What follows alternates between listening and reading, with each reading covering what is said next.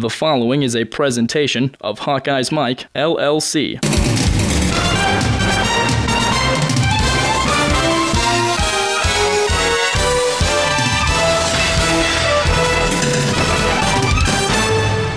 Here is Canzeri with a big hole. There goes Jordan Canzeri. And the New York native is going to burst one open for an Iowa rushing touchdown. 68 yards for Canzeri. Second longest touchdown run of his career at a 75-yarder against Illinois. And it's back-to-back Iowa drives that have ended with the ball in Canzeri's belly. And then have ended with an Iowa touchdown in the end zone. Canzeri does it again. They respond, and it's back to a double-digit lead. Hello, everyone. This is John Patchett, and welcome to the football show from Hawkeyes Mike. This is our special Big Ten Championship Reporter's Notebook podcast. It features Steve Batterson, who looks back at the Hawks Heroes game win at Nebraska, and he previews the matchup between Iowa's defense and Michigan State's offense in the Big Ten title game. Then you'll hear from Scott Dochterman, who previews the title game matchup between Iowa's offense and the Spartans' defense, plus special teams, and he talks playoff and bowl scenarios. And you'll also hear from the head coaches in this coming Saturday's game, Iowa's Kirk Ferentz and Michigan State's Mark D'Antonio. This Hawkeyes Mike podcast is one in a series of our weekly programs, which include sports reporter Scott Dochterman of the Gazette and Steve Batterson from the Quad City Times, plus our own Tyler Chelmeland. Game highlights are courtesy of ABC with announcers Adam Amin and Kelly Stouffer. We very much appreciate it and thank them. Hawkeyes Mike programs are brought to you in part by Prefense Hand Sanitizer. One application lasts all day. Try the hand sanitizer used by the Iowa Hawkeyes. And remember, the best defense is Prefense. And by T&K Roofing and Sheet Metal, building strong and safe in the Midwest for over 50 years.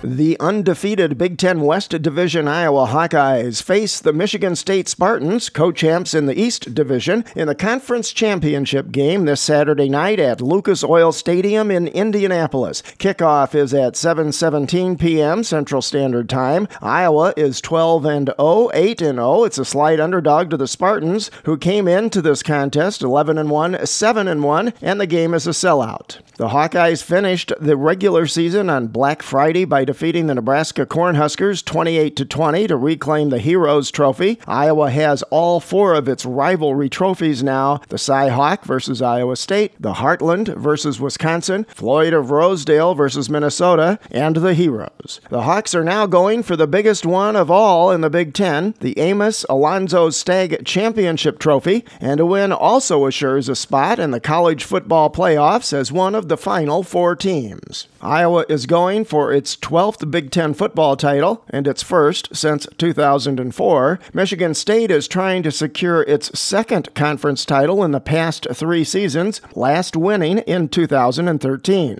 The Spartans have played in the championship game 3 of the last 5 years, while the Hawkeyes are making their first appearance in this contest. Iowa cruised to an improbable undefeated season, beating Wisconsin, Northwestern, and Nebraska on the road. They are ranked 4th in the college football playoff poll, 3rd in the coaches poll, 4th in the AP. This is the first 12-0 season in school history. It's also the first undefeated team since 1922, and only the 3rd time in school history have the Hawkeyes gone undefeated. And Iowa is one of only 5 schools with multiple away game wins over top 25 ranked teams. The Hawkeyes are also one of only 2 undefeated teams left in the FBS. The other is top-ranked Clemson. Michigan State, which comes off a very convincing win at home over Penn State, lost only once all year. That was at Nebraska on a controversial officials call near the end of the game. Along the way, the Spartans beat in-state rival Michigan and Ohio State, both on the road, both on last-second plays after never leading in either one of those games. The Spartans have also defeated 2 top 25 teams on the road, along with Iowa. Michigan Michigan State is ranked 5th in the coaches poll, 5th in the AP poll, and in the most important one, 5th in the CFP poll. The Spartans have also now posted at least 11 wins 5 times in the last 6 years, and Michigan State is also 6-1 in its last 7 games against AP top 10 teams. Iowa head coach Kirk Ferentz is in his 17th year at Iowa, where his record now stands at 127-85. In the Big Ten, he is now 8th in overall coaching victories and is tied for 7th in league wins. Coincidentally, Ferentz recorded his first Big Ten win as Iowa head coach, 21-16 at Kinnick Stadium in 2000 against the Spartans. Ferentz is also 7-6 lifetime against Michigan State. Kirk has been named the Big Ten Coach of the Year by both the coaches and the media. It's the 4th time he has received that accolade, previously getting it in 2002, 2004, and 2009. He becomes only the 2nd head coach in conference history to receive the award in 4 or more seasons. Michigan's Bo Schembechler won it 6 times. Ferentz, along with Iowa grad and Oklahoma head coach Bob Stoops, are now the longest tenured college football coaches in the nation, following the retirement of Frank Beamer at Virginia Tech. Spartans head coach Mark D'Antonio is in his 9th season at Michigan State, his 12th overall as a college head coach. His record with the Spartans is 86-32. D'Antonio is 3-4 versus Iowa in his career. While the two teams have not played the past 2 years due to conference realignment, it's a series that has been fiercely contested between Ferentz and D'Antonio, and it's not always one that results in good blood and good feelings between the two programs, despite the respect they hold for each other. Iowa holds a 23-20-2 advantage in the series. The schools have played 2 recent overtime contests, with the Hawkeyes winning both of those in double overtime in 2007 and 2012. The last time the two teams played, the Spartans came away with a 26-14 victory at Kinnick Stadium in 2013. This will be the first time the game has been played at a neutral site at Lucas Oil Stadium. The Hawkeyes will be the home team, Michigan State the visitors. What that means is that besides wearing its traditional home black uniforms, Iowa will be housed in the locker room of the Indianapolis Colts. This will be the first time the two schools meet when both are ranked in the top 10. The game is a national telecast on Fox with announcers Gus Johnson and Joel Klatt. That show begins at 7 p.m. Central Standard Time. The Big Ten Network will have extensive pre- and post-game coverage. On radio, as usual, it's Gary Dolphin and Ed Podolak who make the call on the Hawkeye Radio Network,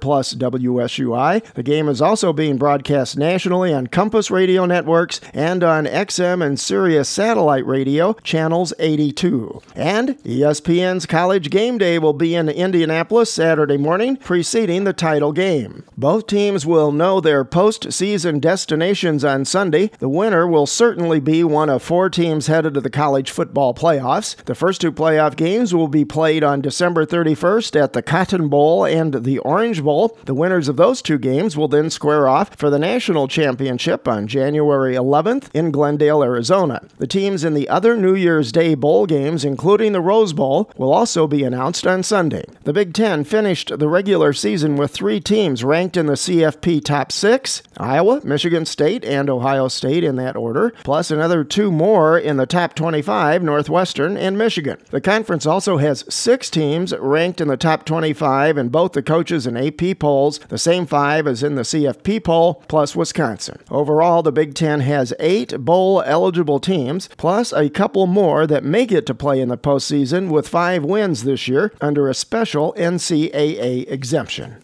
Forecast for tomorrow: a few sprinkles of genius with a chance of doom. Third is going with the wind right now as Kanziri gets a block from Pleva and has open space. Touchdown Iowa, Jordan Kanziri into the end zone. Back-to-back weeks with a touchdown in his 3rd game back from the ankle injury, and now Iowa has taken a 2-score lead. Didn't take long. C.J. Beathard just handed it off for the senior out of Troy, New York. They talked about his durability and size coming out of high school. Jordan Kanziri playing at a Big Ten school, proving a lot of people wrong.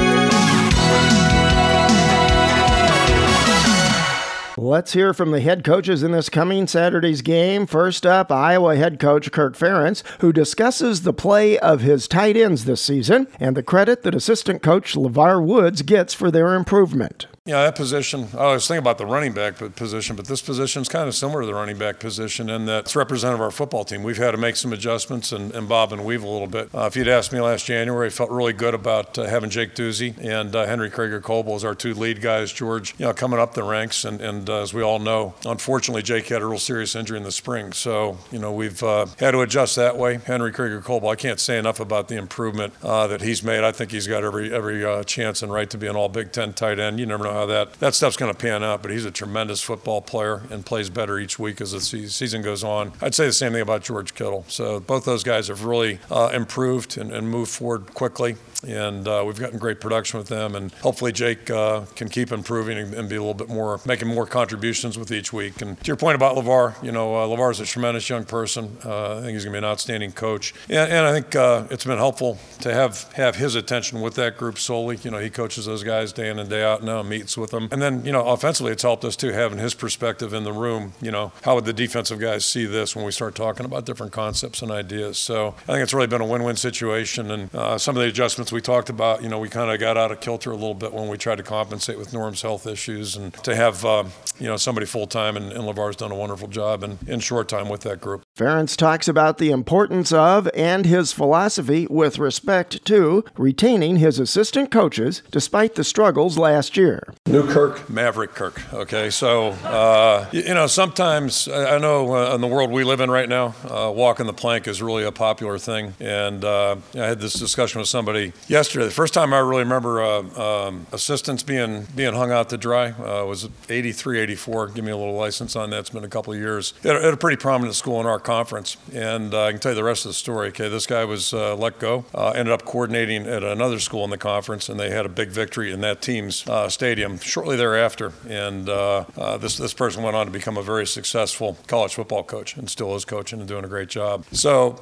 sometimes it's not all about what it appears to be. It's a little deeper than that. And, I think anytime you experience adversity if you're going to be involved in intercollegiate athletics, pro athletics, high school athletics, you're going to have that. You examine it and, make the best decision. Sometimes just about changing a few things, making some tweaks, and then sometimes there are a lot of other circumstances involved. So you just try to size it up and do what you feel is best for you. And I by no means am being judgmental. I know there's a lot of change going on right now at all levels, and I'm not being judgmental. Every situation is unique, but I've been here 26 years. The only thing I know anymore is about what's going on here, and that's hopefully I've got some idea what's going on. Ferentz talks about the importance of poise, especially in big games like this Saturday's. To that point, even before the game starts, I think it's real important our mindset going over there, because it's going to be different. It's a little bit like a bowl game in a lot of ways, I think. And you can't be in awe of the circumstances, and then certainly once something happens in the game. This is a very good football team we're playing, and all the teams playing this weekend are excellent. So,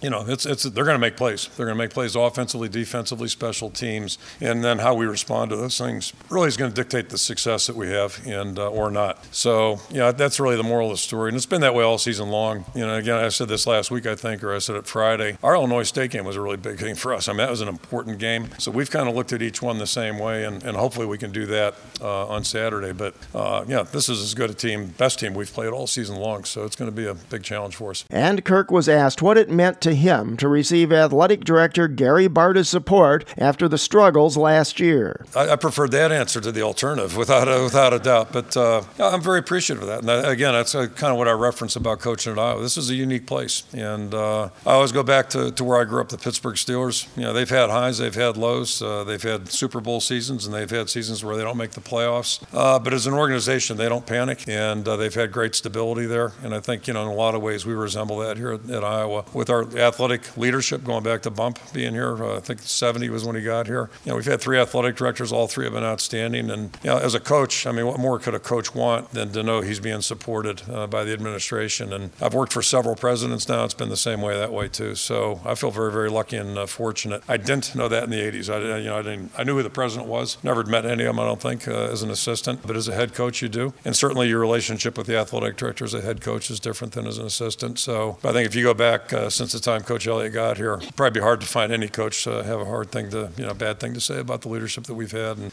I'm really appreciative of that. Next, we hear from Michigan State's head coach Mark D'Antonio, who provides his overview of this year's Iowa team. I think Iowa has an outstanding football team, obviously 12-0. Very, very impressed with their quarterback. And I think C.J. Beathard makes plays, makes good decisions. Obviously hasn't thrown many interceptions, hasn't thrown one really since the Northwestern game, middle of the season. Good offense, very good offensive line, well-coached football team. Vandenberg, the wide receiver, is impressive, makes a lot of big catches for them. Very impressed with their tight end as well. Defensively, Desmond King, right here from Detroit. Still can't believe he got away. But anyway, is an outstanding player, 8 interceptions, and kick returner, punt returner, and has been a very good player for them. Jordan Lomax, Josie Jewell, good players, good defensive line, firm. Kirk Ferentz has done an outstanding job there in his time there, 17 years. He's built a culture there. He's built a program, built a legacy there, and be a great challenge for us to be able to play and be successful. D'Antonio talks about the emphasis his team places on continued growth and improvement during and throughout the season, and on the importance of setting team goals. Well, we've asked our players to reach higher. That was, as simple as that sounds, we needed to do things that we didn't get done last year. And, we've beaten the 2 teams that have played in the championship game last year. We've moved forward. But I think that there's still things out there for our football team to accomplish. We've got the East Division title, but, I think our players want more. They want it all. So they understand what they have to do to get that and, what they have to do against Iowa. We've had great games versus Iowa. We've got a 7-year book on those guys. They've got a 7-year book on us. We haven't played these last 2 years, but they are who they are. We are who we are. I think we both know that, and I think we both come to play. And we've had extremely tough physical games, very competitive games with the University of Iowa throughout that time. But I think our players understand what they have to do. They can't play sideways in this football game. There's no secrets here. We built this program to a point where those are our goals now. Initially our goals were to do other things, but this is where we're at now. This is why we've come here. We've recruited to these goals, and the fact that we've reached to this point, we're at this point, gives credibility to what we talk about here. And so that's what we do. We paint a picture for our players, and I think every coach in America probably does that. They paint pictures for their players and their programs, and they try to color them in, I guess. D'Antonio was asked if it's an advantage that his Spartans have played in Lucas Oil Stadium in the Big Ten championship game before this year's contest. I think it's an advantage for us internally. I don't know versus them and all that, but for us, having players have gone there in 11, and some of them sat in the stands because you're only allowed so many players on the field. Some of them were on the sidelines, did not play, but they experienced the game. And then going there in 13, a lot of our guys played in that game and being successful there. And now this is the 3rd time in 5 years that we've been able to go and play for a championship. So I think that can't hurt us. That can only help us, and our players can talk to the other people and give them that experience, what the stadium's like, what's this like, what's the climate like, the atmosphere like. It's a sellout. Should be very exciting for them. Game day's there again, so this will be the 4th time we played on game day, I guess, or had game day there. So that'll be exciting as well. D'Antonio was asked about Iowa's style of defense. I think that they're 2-gap people up front, which makes it difficult to run. Their linebackers are thumpers. They play downhill. Their secondary is very technique-oriented. They play very disciplined. And that you may get something here, but they'll take away something else over there. They're extremely disciplined. They run. They fit the gaps correctly, and they tackle well in space. They don't give up a lot of big plays and those type of things. So they've just been very consistent over the years. And I think that my feeling is if you have a system and you critique your system, which they do every year, I'm sure, you try and change it and tweak it to make it better as you move forward. And over the course of time, your players, you become a product of your system. You become a product of your environment. This is what you do. This is how you do it. And they understand how to do that, and they play fast doing it. And I think sometimes this doesn't make it perfect because you wish you had certain components. Probably, I'm speaking of our defense or whatever, our offense, whatever. You have certain things that are missing, but it's easier and better to play fast than it is to change up everything and start from scratch. And Coach D'Antonio was asked if the national perception of the Big Ten Conference may be changing. This is, I don't know. I think that I've always been here and said the Big Ten has tremendous coaches and concepts that are being taught, and they have outstanding players that play in this conference, student athletes. And the difference between these conferences are inches, and they're about matchups, particular teams versus teams. They're the different matchups they have. And so you don't see too much of it. You see a little bit of it, cross-section of playing at the beginning of the year, and then you see bowl games. And everybody's assumptions are based on bowl games and those first couple. After that, you're playing within your conference. But I think there's great college parity in college football. I've said this before, and I think on any given day, another team can be as good as that particular team they're playing and win. And you've seen that across the country this year. It's tipped into the air and picked off, and Parker Hesse bangs it in for a touchdown. Iowa brought safety pressure that time, forcing Armstrong into a much quicker throw than he wanted. Parker Hesse, the redshirt freshman with his first career pick, taking over that defensive end spot left by the outstanding and injured Drew Ott. Hesse has stepped into that role left by a very good player and comes up clutch with a big defensive play to put Iowa in front. How many things have you touched today? Ooh, a puppy. How many places have your hands been? Ooh, a keyboard. 24-hour hand sanitizer protection just makes sense. Prefens, a silica-based hand sanitizer, protects your hands all day. Stays on up to 10 washings. Moisturizes, alcohol-free, and safe for the kids. So go ahead, touch anything and everything. Ew, a toilet. Prefens, keep your hands germ-free all day. Time now for our first weekly Reporter's Notebook segment in this show. This one is with Steve Batterson. You can read Steve's articles in the Quad City Times and online at qctimes.com. You can also follow Steve on Twitter at SBAT79. Steve looks back at the win at Nebraska, and he previews Iowa's defense versus Michigan State's offense in this Saturday's Big Ten title game. Steve, before we look ahead at the Iowa defense-Spartan offense matchup, let's take one last look back at Iowa's historic and certainly very critical win in the Heroes game over Nebraska last Friday. Yeah, quite a finish to a memorable season, regular season for the Hawkeyes, no question. There certainly was a little angst going into Lincoln. Nebraska had an awful lot to play for, and the Iowa defense did a nice job of setting the tone with 4 picks off of a very inconsistent Tommy Armstrong. He's shown the ability to be awfully good, and he's been awfully inconsistent at times, and he picked a bad day to have a bad game, and Iowa certainly benefited. It was everything that the Hawkeyes would have hoped for. They did give up some yards, and I think that is a little concern moving forward here.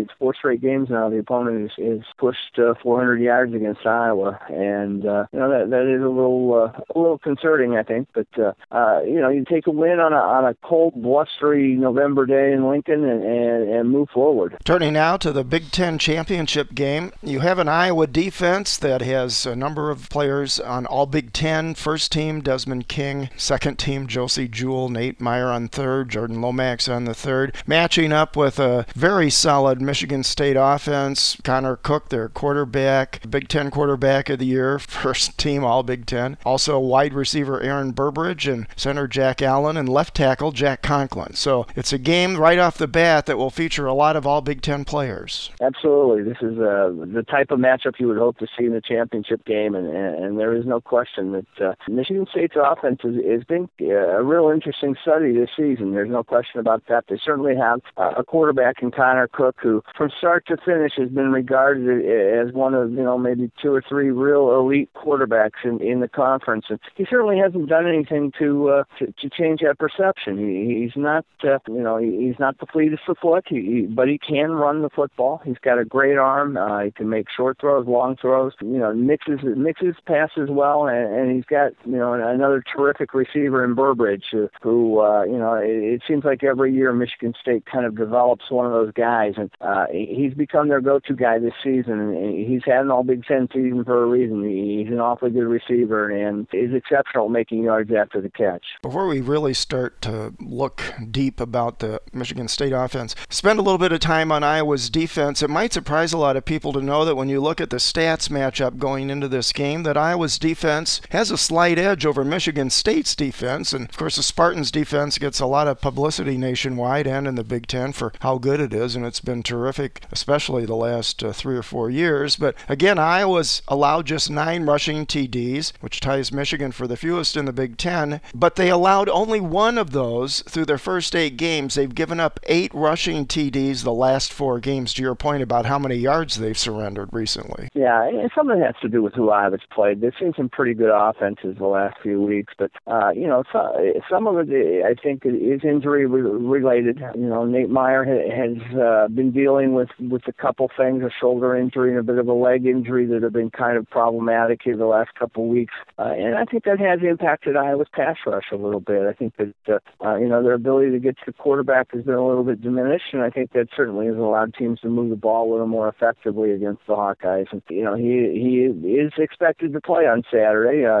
He's one of those guys I think that's just kind of banged up over the course of the season, and, it's a situation they certainly, this is the time of year where Drew Ott would be awfully convenient to have in that lineup right now, and with him out, it does make a difference, no question. Even with that yardage they've given up the last 3 or 4 games, they still limit opponents to only 110 rushing yards per game, which is second in the conference and 6th nationally, and only 3.4 yards per carry. So that's still solid average. You just alluded to the fact that they have not been able to pressure quarterbacks the last couple of weeks in particular, and that would be of special concern going into this game, given how accurate Michigan State's quarterback, Connor Cook, is downfield passing. Yeah, no question. He's got he's one of maybe two or three quarterbacks in this conference. I'd throw Nate Sudfeld into the same mix. That they're a threat to make plays. If you give them time, he certainly has the ability to pinpoint the receiver at the optimum moment. And he's had he's 33-4 as a starter, and that speaks to itself. He's a guy who, as Kirk alluded to earlier this week, kind of had his coming out party in Iowa City a couple of years ago when he led them on a second half rally after kind of a real wobbly performance the week before at Notre Dame, and he really has never looked back from that point. They're very aggressive in their downfield passes. 18% have been for 20 yards or more, 56% for 10 yards or more. Cook seems to be really accurate on those longer passes, kind of average on the mid-range, and he struggled a little bit with his accuracy on the short passes, especially over the middle. Yeah, and some of it I think probably has a little something to do, too, with kind of the inconsistencies that they've had on their offensive line due to a lot of injuries this season. They seem to be kind of moving beyond that right now. You take a look at what they've done over the last couple of games, and in particular, the success that he had coming back off of an injury last week against Penn State. He really looked like the Connor Cook that everybody expected him to be this season. Yeah, their offensive line has been by committee due to injuries, almost really just parallel to Iowa's situation on the offensive line. Even with all of that, they've given up just 15 sacks all year. They've come on strong again the last couple of games. And just like Iowa's offensive line, the Michigan State offensive line is one of the finalists for the Joe Moore Award. Yeah, and the amazing part about what they've done is they've done it piecemeal. He's used 6 different offensive line combinations, and it wasn't by desire. They got awfully thin on the offensive line late September, early October, and the one thing that is done now is guys have come back off of injuries. It's allowed them to develop some real depth and some rotations there to keep a lot of fresh bodies on the field. And I thought we saw a couple of weeks ago against Ohio State and certainly again last week against Penn State that they've kind of come into their own, and they've got a first-team All-Big Ten center in Jack Allen who was hyped as the best center in the league going into this season, and while Austin Blythe has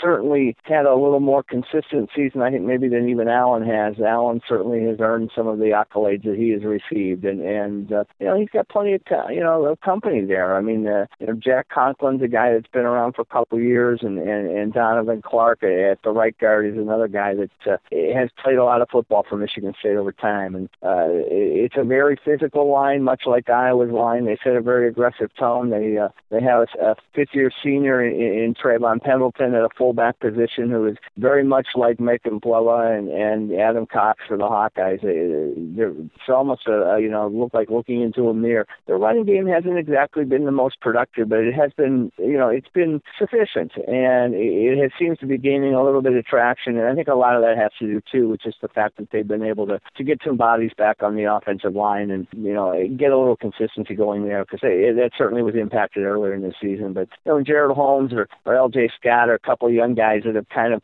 gotten their feet wet a little bit this year. I mean, this isn't Le'Veon Bell, but it certainly is it's a Michigan State running game that you have to respect to a degree. Apparently, they unveiled a new running threat against Penn State last week when their center Jack Allen rushed for a touchdown. Yeah, absolutely. And Mark D'Antonio has done that on a couple of occasions during his career. It was a kind of a tribute to what Jack has contributed over time, and he's shown a willingness to put a special play in for a guy like Allen, who has really contributed in a pretty big way to that program over 4 seasons, and to do that in his final home game is a really nice tribute, and I think it speaks to kind of Mark D'Antonio's personality and the way that he goes about caring for his student athlete. Talked about their running backs. They've started 3 different running backs over the course of the year. Each of those has posted at least 100-yard plus game rushing. Gerald Holmes has started the last 5 games. He's got 8 touchdowns, averages 5 yards a carry. L.J. Scott's been a really good back for them, 5.2 yards a carry, 10 TDs, and they've also gotten some production out of Madre London. A redshirt freshman. Again, this is one of those years where they kind of went into the season trying to figure out exactly what they had at running back, and not unlike Iowa, I think that they found that they've got a couple guys who can certainly get some things done out there on a given Saturday. And you've got an L.J. Scott, you've got your prototypical thick power back, and you've got a couple guys in Holmes and London who are a little smaller and maybe have a little more wiggle in their run, and it's a good combination, and it's something that I was going to have to be prepared for, no question. Just like teams have had to prepare for the Hawkeyes. Their total offense, they're averaging 399.4 yards per game. The Hawkeyes defense has only given up just under 332 yards per game. Michigan State averages 33.4 points per game. Back to Connor Cook. He's 33-4 overall in his career as a starter. That's an .891 winning percentage. Those are great numbers. 22-2 in the Big Ten. That's even better, 9-17. Interestingly, of course, Michigan State is facing a top 10 team this week in Iowa, and it's 4-1 when it plays a top 10 team, and 7-3 versus top 25 the last few years. And they've played really well all year long, especially Cook, even though he missed parts of 2 games with a shoulder injury, which still might be lingering a bit going into this contest. Yeah, I think he's probably not 100%, but he showed last week that he certainly was capable of competing. He did not play against Ohio State. Michigan State's got 2 wins over top 10 teams this season. A win over Oregon at home early on, and that win in Columbus a couple weeks ago. And while Connor Cook wasn't the guy against Ohio State, he was the guy in terms of kind of leading those 2 younger quarterbacks. Tyler O'Connor came in, and Damian Terry. They kind of shouldered the load that night, and it turned out to be something I think that was probably beneficial for Michigan State, not only now but moving forward. They've given a couple young guys some awfully big experience on a big stage, and Cook was there to support them and lead them, and I think he really showed his leadership that week, and that's probably one of the reasons that he was selected as the first team All Big Ten quarterback over C.J. Beathard, who every bit is deserving for what he's done for the Hawkeyes this season. Completing 57.6% of his passes, 24 passing touchdowns, 4 picks. The 4 picks are second fewest in the Big Ten. Who's number 1? C.J. Beathard. Cook averages 248.2 passing yards per game, and Iowa's defense all year has been, as we've talked, very good against the run. They have been suspect on some longer pass plays, but overall, they've still given up not very many explosive plays all year. They've been good at setting the edge. Might not be quite as big an issue this game with Connor Cook, not real fleet of foot, and they've been very aggressive with the linebacker play too, which should be, again, a significant factor in this game. Yeah, hopefully Ben Neiman will be good to go on Saturday. I think Iowa's defense has been, vastly improved this season, in part because of what he's contributed to the Hawkeyes from that outside position, and his quickness is something I think that would be very beneficial against a pretty potent Michigan State team. This is going to be one of those games I think that if either team can get anything going on the ground, that probably will give them a little bit of an advantage. And I think the Hawkeye defense, in particular the front seven, are going to have to put together one of their better games. If they're able to do that, I think the Hawkeyes have a legitimate shot to get out of Indy with a victory. Iowa's play in the defensive secondary has been pretty decent all year, exceptional at points in the season. Of course, Desmond King still leads the country in picks with 8. Greg Maben has been coming on really strong lately. He had a very good game against Nebraska, and the safety play with both Lomax and Taylor has also been very good and getting better as the season's gone along. Yeah, Jordan Lomax is one of those guys that I don't know if he gets quite the respect that he deserves. Certainly the coaches know about him and the game plan, but he's one of those guys who just kind of quietly goes about his business. But, he's really had a terrific season, and it really complements what, Desmond King has brought to the one side. And frankly, I think Greg Maben has made good, steady progress this season. It's a nice combination, and that's something that will impact the way Michigan State throws the ball. They're going to be aware of where Desmond is at on the field, and I would expect Greg is going to get tested quite a bit, and we'll see how this goes. But I think that Iowa secondary is probably one of the Hawkeyes' advantages if you had to go position by position on this matchup. And I think it certainly is something that there'll be a worthy test for a pretty productive group of Michigan State receivers. Now, game-in-game matchup. Be real interesting to see Cook's accuracy and strength on the downfield long passes versus Iowa's defense all year only giving up 12 plays of 30-plus yards. When Cook looks to pass, you mentioned a wide receiver, Aaron Burbridge, who's really had a terrific year, 7 touchdowns. He's only the 7th Spartan wide receiver in history to have over 1,000 receiving yards per season. And then in the red zone, he may not have real classy or real glossy stats, or tight end Josiah Price. He only averages 21.5 yards per game receiving, but he's got 6 touchdowns. He's another one of the quality tight ends. He's a third-team All-Big Ten pick, which speaks to the quality of his abilities. And he's somebody that I was going to have to be very wary of. He's only got 18 catches on the year, but 6 of those have ended up where you want them to end up. And you take a look at the way he kind of complements, Burbridge. Burbridge's quickness and yards after tackle ability. Price is one of those, not unlike Henry Krieger-Kobel for Iowa. He's a pretty consistent threat when they want to go with him. Other interesting thing, to some degree a mirror image of each other again, are turnover margin. Iowa and Michigan State are co-leaders in the Big Ten with plus 14 in that regard. Iowa leads the Big Ten with 17 interceptions, and both teams have just 11 turnovers. Iowa's are 8 fumbles and 3 picks, and Michigan State's are 6 fumbles and 5 picks. Monte Nicholson and Demetrius Cox and certainly Riley Bulla, they've got some threats to pick the ball, and that's something that I was going to have to be fairly wary of, too. The Hawkeyes also lead the Big Ten, and they're second nationally with 4 pick-6 plays after Parker Hesse's nifty little play against the Cornhuskers last week, where he batted it to himself and took it in for a TD. Pretty athletic move there for former quarterback. He showed he knew what to do with it when he had the ball in his hands. And, he read that play so well to be able to go up and get that, to be able to tip it to himself and then take it in. There certainly wasn't anybody that was going to catch him. There wasn't anybody within 10 yards of him, but it was as open of a run back as you're going to see. And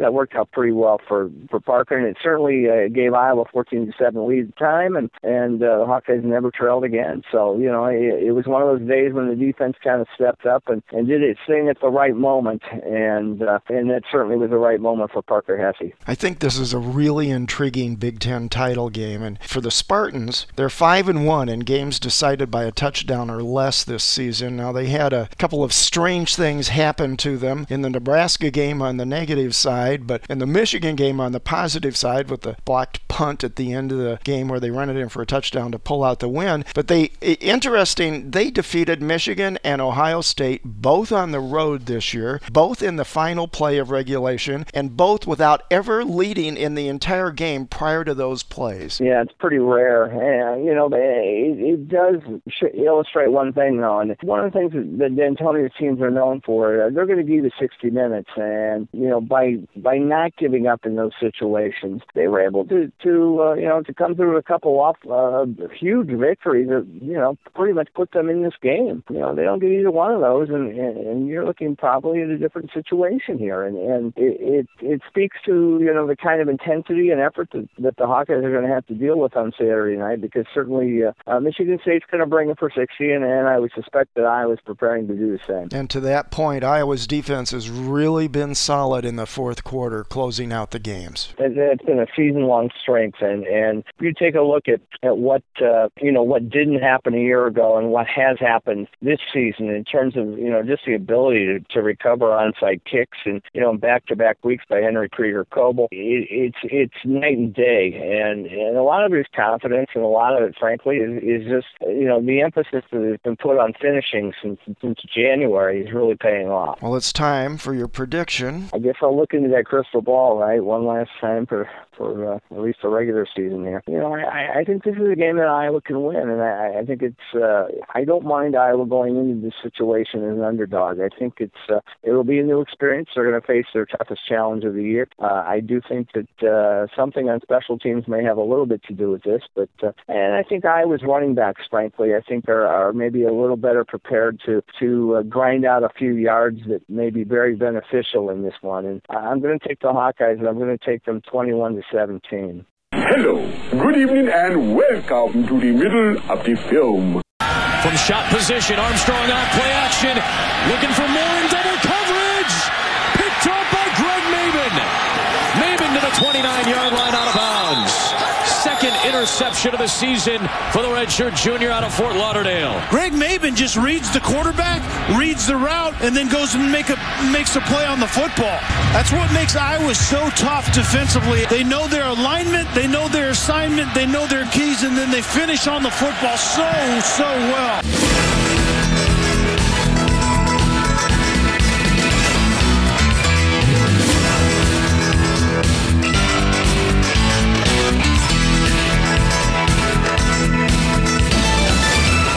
Are you or your local Iowa company looking for a new roof or sheet metal work? T&K Roofing and Sheet Metal specializes in low-slope commercial and industrial roofing and sheet metal. Building strong and safe in the Midwest for over 50 years, T&K Roofing and Sheet Metal, located in Ely, Iowa, just south of Cedar Rapids, provides strong, expert customer service and the best quality fit for you, their customer. For a free estimate, give T&K a call at 319-848-4191 or toll free at 1-800-383-7663. You can also visit their brand new website at tkroofing.com.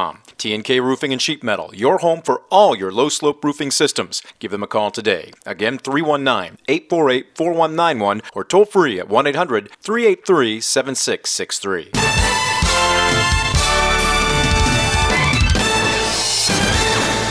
Now it's time for our second Reporter's Notebook segment this week. This one is with Scott Docterman. You can read Scott's articles in the Gazette and online at gazette.com and in his blog, Doc's Office. You can also follow Scott on Twitter at Scott Docterman. Scott looks at the Big Ten title game matchup between the Hawkeyes offense and the Spartans defense, plus special teams, and he talks playoffs and bowls. Scott, let's take a deep dive into Iowa's offense versus Michigan State's defense. On paper, both teams statistically are close to even in a lot of categories, but if you break it down offensively as well as defensively, there's really a slight edge to Iowa. It'd probably surprise a lot of people, but on Iowa's offense, you have one first-team All-Big Ten and right guard Jordan Walsh. A little hard to explain how Austin Blythe didn't get there, but he did make second-team. Beathard, second-team quarterback. Kanzeri, third. Running back, Michigan State's defense, which has been very good each of the last 4 years. They're the only team to rank in the top 10 in both total defense and rush defense all past 4 seasons. They only ended up with one player, defensive end Shalik Calhoun, on the All-Big Ten first team. But if you look at this, go right down the category, it looks like a pretty even matchup. Yeah, it is a pretty even matchup. I mean, first of all, you look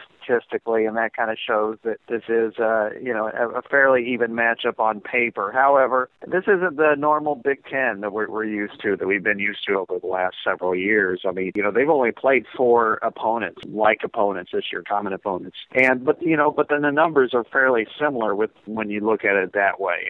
You've got Iowa played Purdue. It was 20-0 in the second quarter. Michigan State was up 21-0. Iowa beat Maryland by 16. Michigan State State beat Maryland by 17. Indiana was a really close game in the fourth quarter for both teams. Michigan State was up by 2, actually midway through the fourth, and Iowa was up 1 early in the fourth, and so both teams kind of broke away. And Nebraska provided the kind of the difference maker. But I look at it more or less that Michigan State was up 12 with 4 minutes to go before losing, where Iowa won by 8 and was up 11 with about 4 minutes to go. So I think it's a fairly even matchup. I think offensively against Michigan State's defense, this is Iowa's best offensive attack I've seen in a long time, and mostly that's because of balance. And it starts, of course, at quarterback C.J. Beathard, who was a second-team All-Big Ten selection behind Michigan State's Connor Cook. And part of that is his efficiency. I didn't think he'd be this efficient this year. I thought he could do a lot of good things, but I thought he'd have a lot of almost Brett Favre moments of no,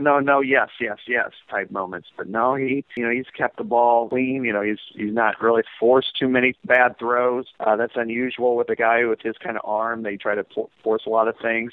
So the offense runs through him and with him, and it's pretty obvious that he's the guy, the straw that stirs the drink. 14 touchdowns, only 3 interceptions, completes the ball at a really good rate. Just, all around a great quarterback. Going against this Michigan State defense, this will be his biggest test. It's comparable to the Pitt defense, which I think was a little underrated, and a lot of that, of course, had to deal with Pat Narduzzi, the former Michigan State defensive coordinator, who provided this template the Spartans have used to dominate really the Big Ten the last 3 years. And but they have a very active front and an underrated front, I would say. Shalik Calhoun, as you mentioned, a first-team All-Big Ten. He's the guy everybody's known about for the last 3 to 4 years. So there's really nothing with him that anybody doesn't understand. It's just, to me, the guy that's they've got 2 very underrated players in senior defensive end Lawrence Thomas, who's a big physical guy, kind of like McMullen from Nebraska, and then Joel Heath, who's also a veteran, a big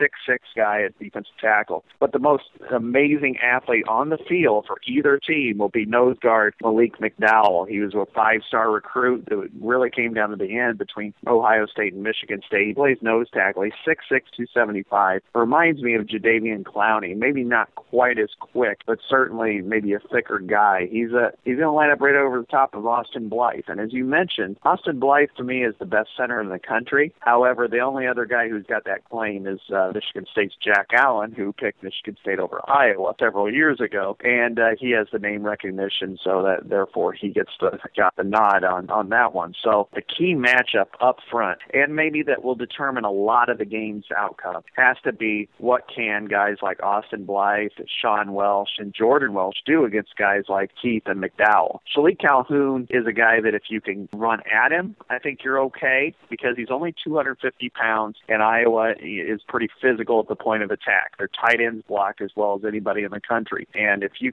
can neutralize him in the pass game, don't let him get after you. And the last time they played, he had 4 purries against Iowa quarterback Jake Rudock. I think Iowa will be okay, but you've got to neutralize his pass rushing skills. But I think how Iowa handles Malik McDowell and Joel Heath in the middle will determine how they're able to control the ball, control their drives and the clock. Because I think, they've got some good linebackers, maybe not as great as they once were, but they are pretty good. So I think controlling the line of scrimmage is what's going to be really important for Iowa on offense, and I think they're capable of doing it. But Malik McDowell is a guy who will make a few plays and a few wow plays. Most observers describe Michigan State's defense as similar to Iowa's, but there are some twists. They're both 4-3 defenses, but D'Antonio calls his defense a multiple 4-3. They do some things differently, and they play more man coverage in the secondary. Yeah, the only thing that's really similar between the two is the fact that they're both 4-3 defenses, and that Iowa is pretty straightforward in its defensive approach. In fact, most of the time they don't deviate from a 4-3 except in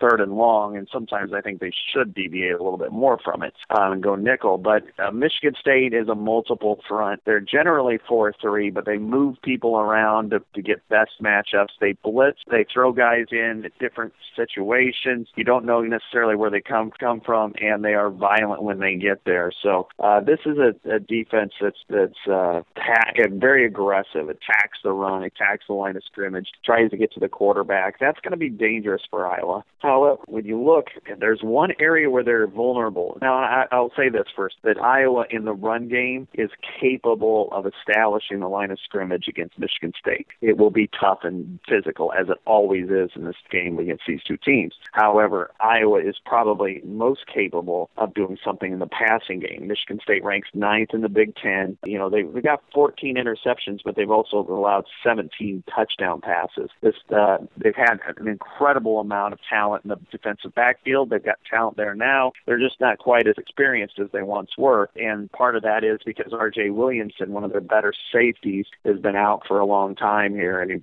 still unlikely to play. So they've lost over the last couple of years Trey Wayne and Darquez Dennard, both for first-round NFL draft picks. So they are vulnerable to the pass if Iowa can keep McDowell and Calhoun out of Beathard's face. To your point, they've had 7 different starting lineups in their defensive secondary due to injuries. They do yield an average of 349 yards per game. The Hawkeyes average 404 yards a game on offense. State gives up 21 points per game. Iowa averages 33.7. So, you know, those stats are interesting to me, but what's most interesting, and to your point, I think Iowa has the better rushing game, and I think Iowa has the more balanced offensive attack. They've been balanced all season. 4,851 yards, 2,444 of those on the ground, 2,407 passing. That's almost perfectly equal. And that's exactly what Kirk Ferentz wants. He wants a combination of the run and the pass. Now, you know, of course, if you can run the ball in every playing game, 7 or 8 yards a carry, you're going to do that. I mean, that's a safe way to play, but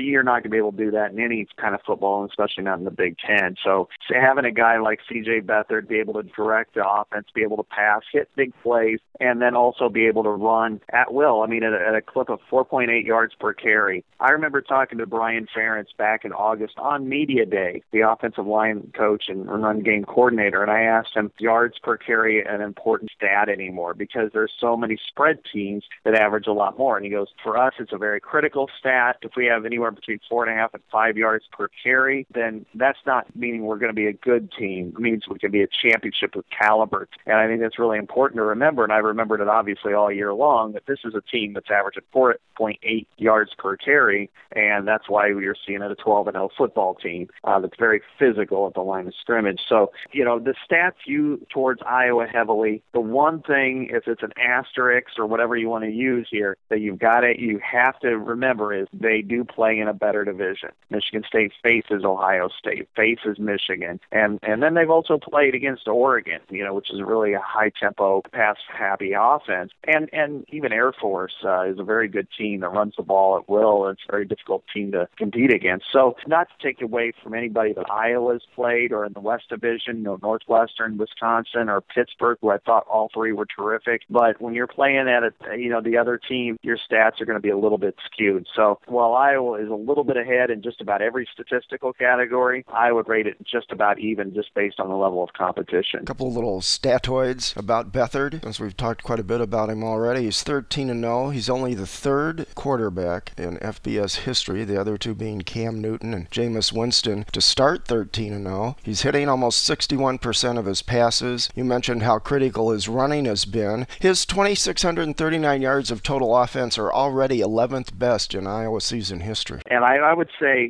so much of him is what he can do and what he's put up, but the intangibles are, to me, his greatest strength. He has great feel on the field. He understands, when and where to put the ball. That's something that he didn't have 2 years ago. I remember when Jake Rudock got knocked out against Wisconsin in 2013. I mean, it was a 14-9 game in the middle of the fourth quarter, and C.J. Beathard goes in and promptly throws the ball all the way down the field when he's missing checkdowns. He went 4-17 that day.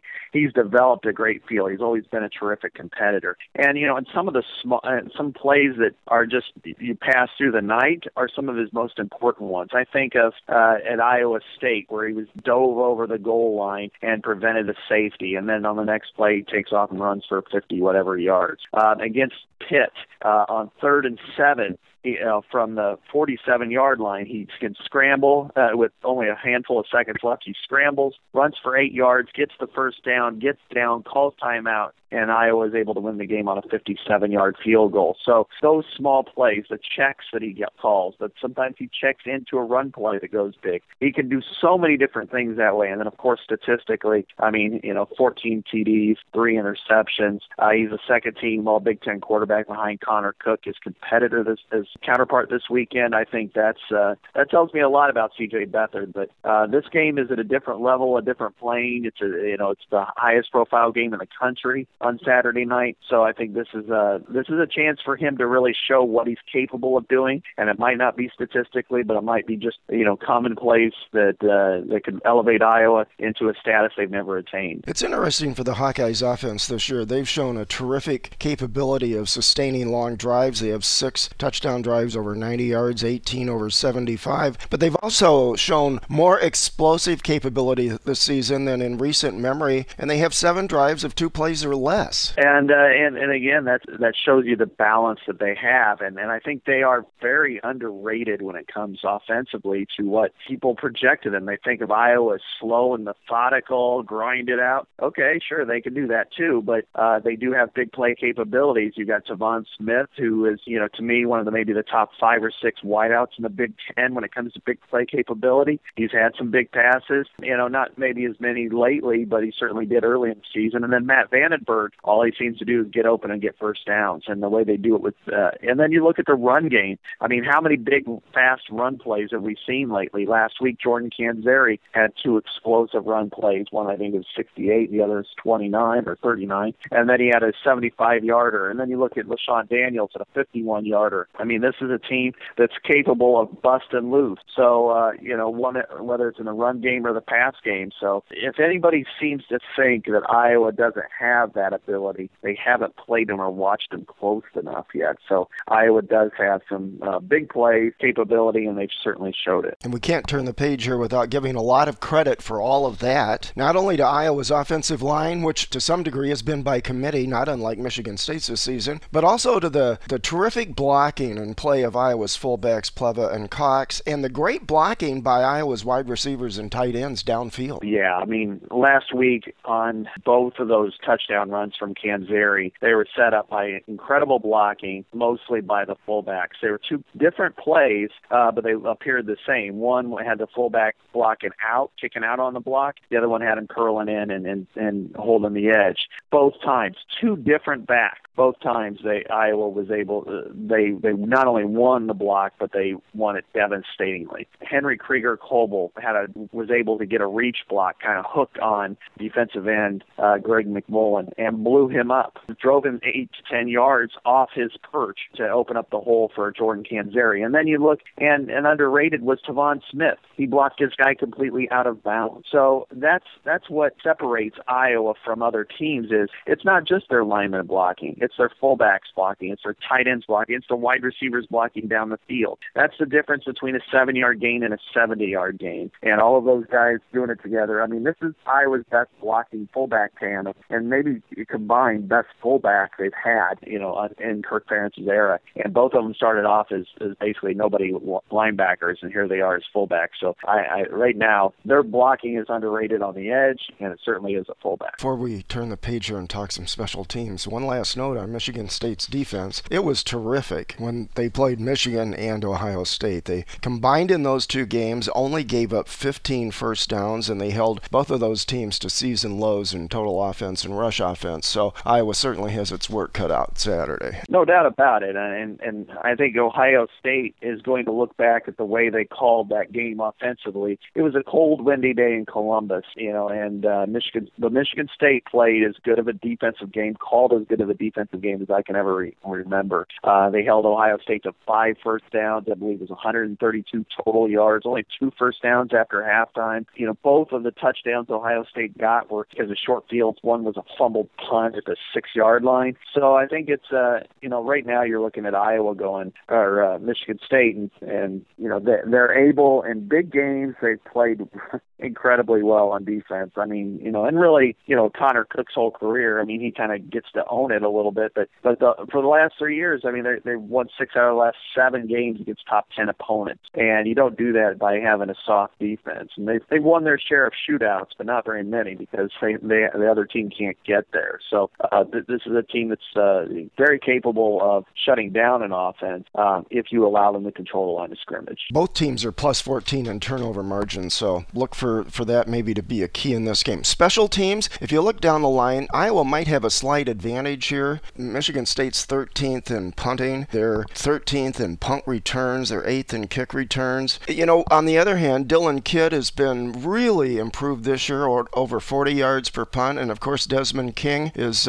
second in the Big Ten in both kick returns average and punt returns average. But, as you discussed and brought up to Kirk at his press conference on Tuesday, which he sort of jokingly thanked you for doing that, Michigan State special teams have been a thorn in Iowa's sides in recent history. And part of that is the way that they coach trick plays. And I'm writing about this, and that is that Iowa, over the last 4, 5, 6 years, special teams has been a huge thorn in their side in general. Iowa has always looked at itself, and I think rightly so, on the same type of plane as Wisconsin and Michigan State. You know, we kind of joked they're three polar bears on the same sheet of ice. Well, the problem is in 2010, when Brad Nortman's fake punts, when Iowa was up 6 points with 6 minutes to go in the game, if they were able to get the punt, and force it, and then they had a chance to win that game outright. That Brad Nortman's fake punt kept the drive alive for Wisconsin. They won 31-30, and provided a separation between those two programs, with Wisconsin winning 3 straight, going to 3 straight Rose Bowls, and Iowa kind of getting left behind. Likewise, you look at Michigan State, Iowa in early 2013. Michigan State led Iowa 20-14 going into the fourth quarter. They faced 4th and 7 from their own 37, and Iowa ended up forcing them to punt, but Mike Sadler took off in a play called Hey Diddle Diddle. It's Sadler up the middle, 25 yards, kick a field goal, win by 2 scores. So this has been a thorn in Iowa's side over the years. We talked about onside kicks and fake punts and what have you. Kicks returned for touchdowns against Nebraska. So what you saw was Iowa doubled down on its special teams this year. It had to get better. If it didn't get better, it was going to stay in place. And I think you've seen a vast improvement in that. Now they've given up some plays. There was a block punt for a touchdown against Pittsburgh, and then there was a kickoff return for a score against Maryland. But by and large, they've been pretty sound there. So Michigan State special teams is not as good as it has been. They've had some issues there. They don't return punts very well, unlike the past, and they don't cover either one quite as well as they've had in the past. So with Iowa being more explosive in the return game, it would not surprise me at all if Desmond King got loose for a touchdown at this one, or at least a major return. So look for that to happen. I think that could happen on Saturday night. Before we get your prediction, just a couple of moments. You wrote a great article this week that explained in excruciating detail all of the various bowl scenarios. What do you think's most likely to happen to the team that loses Saturday night's game? Oh, man. I think it depends on the team. If Michigan State loses, they'll have 2 losses. That would probably elevate Ohio State past Michigan State for the Rose Bowl. The Michigan State would more than likely be headed to the Fiesta Bowl, where I could see them playing Notre Dame. Likewise, Iowa, I think, is a little more 50-50 with Ohio State. They can make, they can make the case that they deserve the Rose Bowl over Ohio State, because the Rose Bowl is going to take what it said repeatedly, except in extreme circumstances, they're going to take the team that's ranked the highest by the selection committee. And right now, Iowa's 4th, Michigan State's 5th, and Ohio State's 6th. We presume with a loss that Ohio State moves with the loss in the championship game that Ohio State moves up and the loser moves behind Ohio State. But I think Iowa can make the case, especially if it's a 3-point game or thereabouts and they lose. Look, Iowa competed with Michigan State at a neutral site, lost by 3. Ohio State lost at home by 3. And then there's the whole fact that Iowa hadn't been in the Rose Bowl in 25 years versus Ohio State 6. However, that's everybody else's speculation. I'm sure this team right now is focused on winning this game, because you don't want to finish in second place if you don't have to. So if Iowa wins the Cotton Bowl and the Orange Bowl, it's going to be one of those two. It's going to be based on the matchups and how they rank. I mean, right now they're 4th. They have the potential for upward mobility to possibly 3rd behind ahead of Oklahoma with a win, because they would have that 13th game and a win over a quality opponent. Otherwise, they could be at 4th, and as it stands right now, Clemson's number 1, and it'd be in the Orange Bowl. Okay, time for your prognostication. I'm going to help set it up a little bit here. You have a 12-0 undefeated Iowa Hawkeyes team, Big Ten West winner, Big Ten Coach of the Year in Kirk Ferentz, going up against Michigan State, which has been 5-1 in games decided by a touchdown or less this season, and in a real oddity, they defeated both Michigan and Ohio State on the road this year in the final play of regulation without ever holding the lead the entire game in either one of those contests. So what are you thinking about Saturday night. This is going to be a white-knuckle ride for both teams. This is going to be 3.5 hours of tense for whoever is the fans on both sides. You're looking at teams that are kissing cousins. They're the same type of team built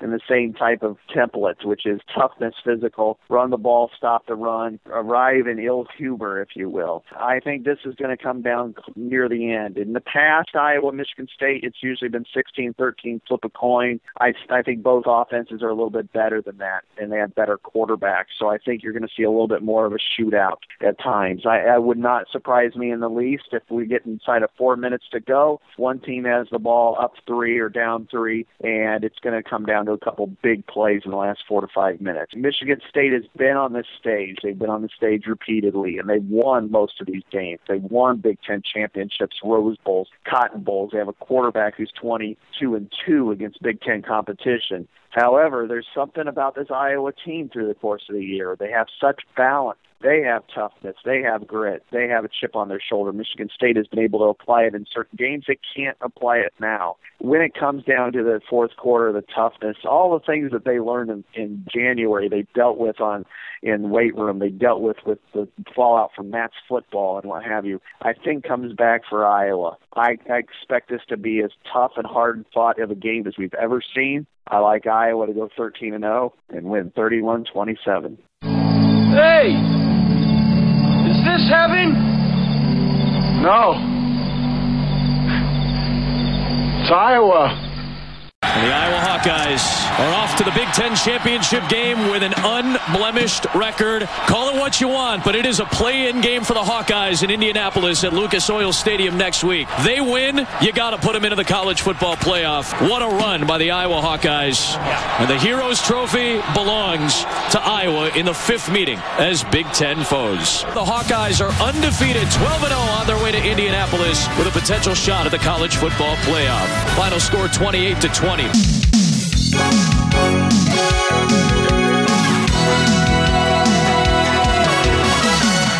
Just a reminder, you can participate in our shows by offering your own comments and opinions on the Hawkeyes. The toll-free hotline is available 24 hours a day. Call 866-74-HAWKS and make your voice heard. Visit HawkeyesMike.com, go to the news and events section, and check the links for up-to-date information on Iowa games, TV channels, team schedules, and more. You can subscribe to all Hawkeyes Mike podcasts through iTunes, and you can follow Hawkeyes Mike on Twitter, Tumblr, Medium, and Facebook. Also be sure to check out all of the Hawkeyes stories, features, and blogs in the Gazette and the Quad City Times.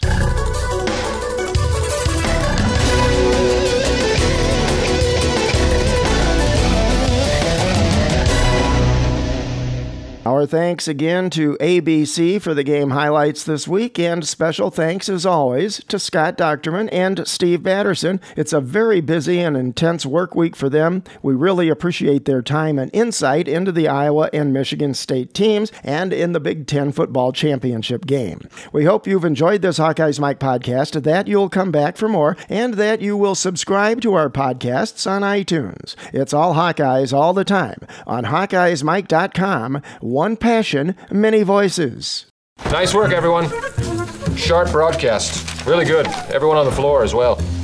Really a lot of hustle. I liked it.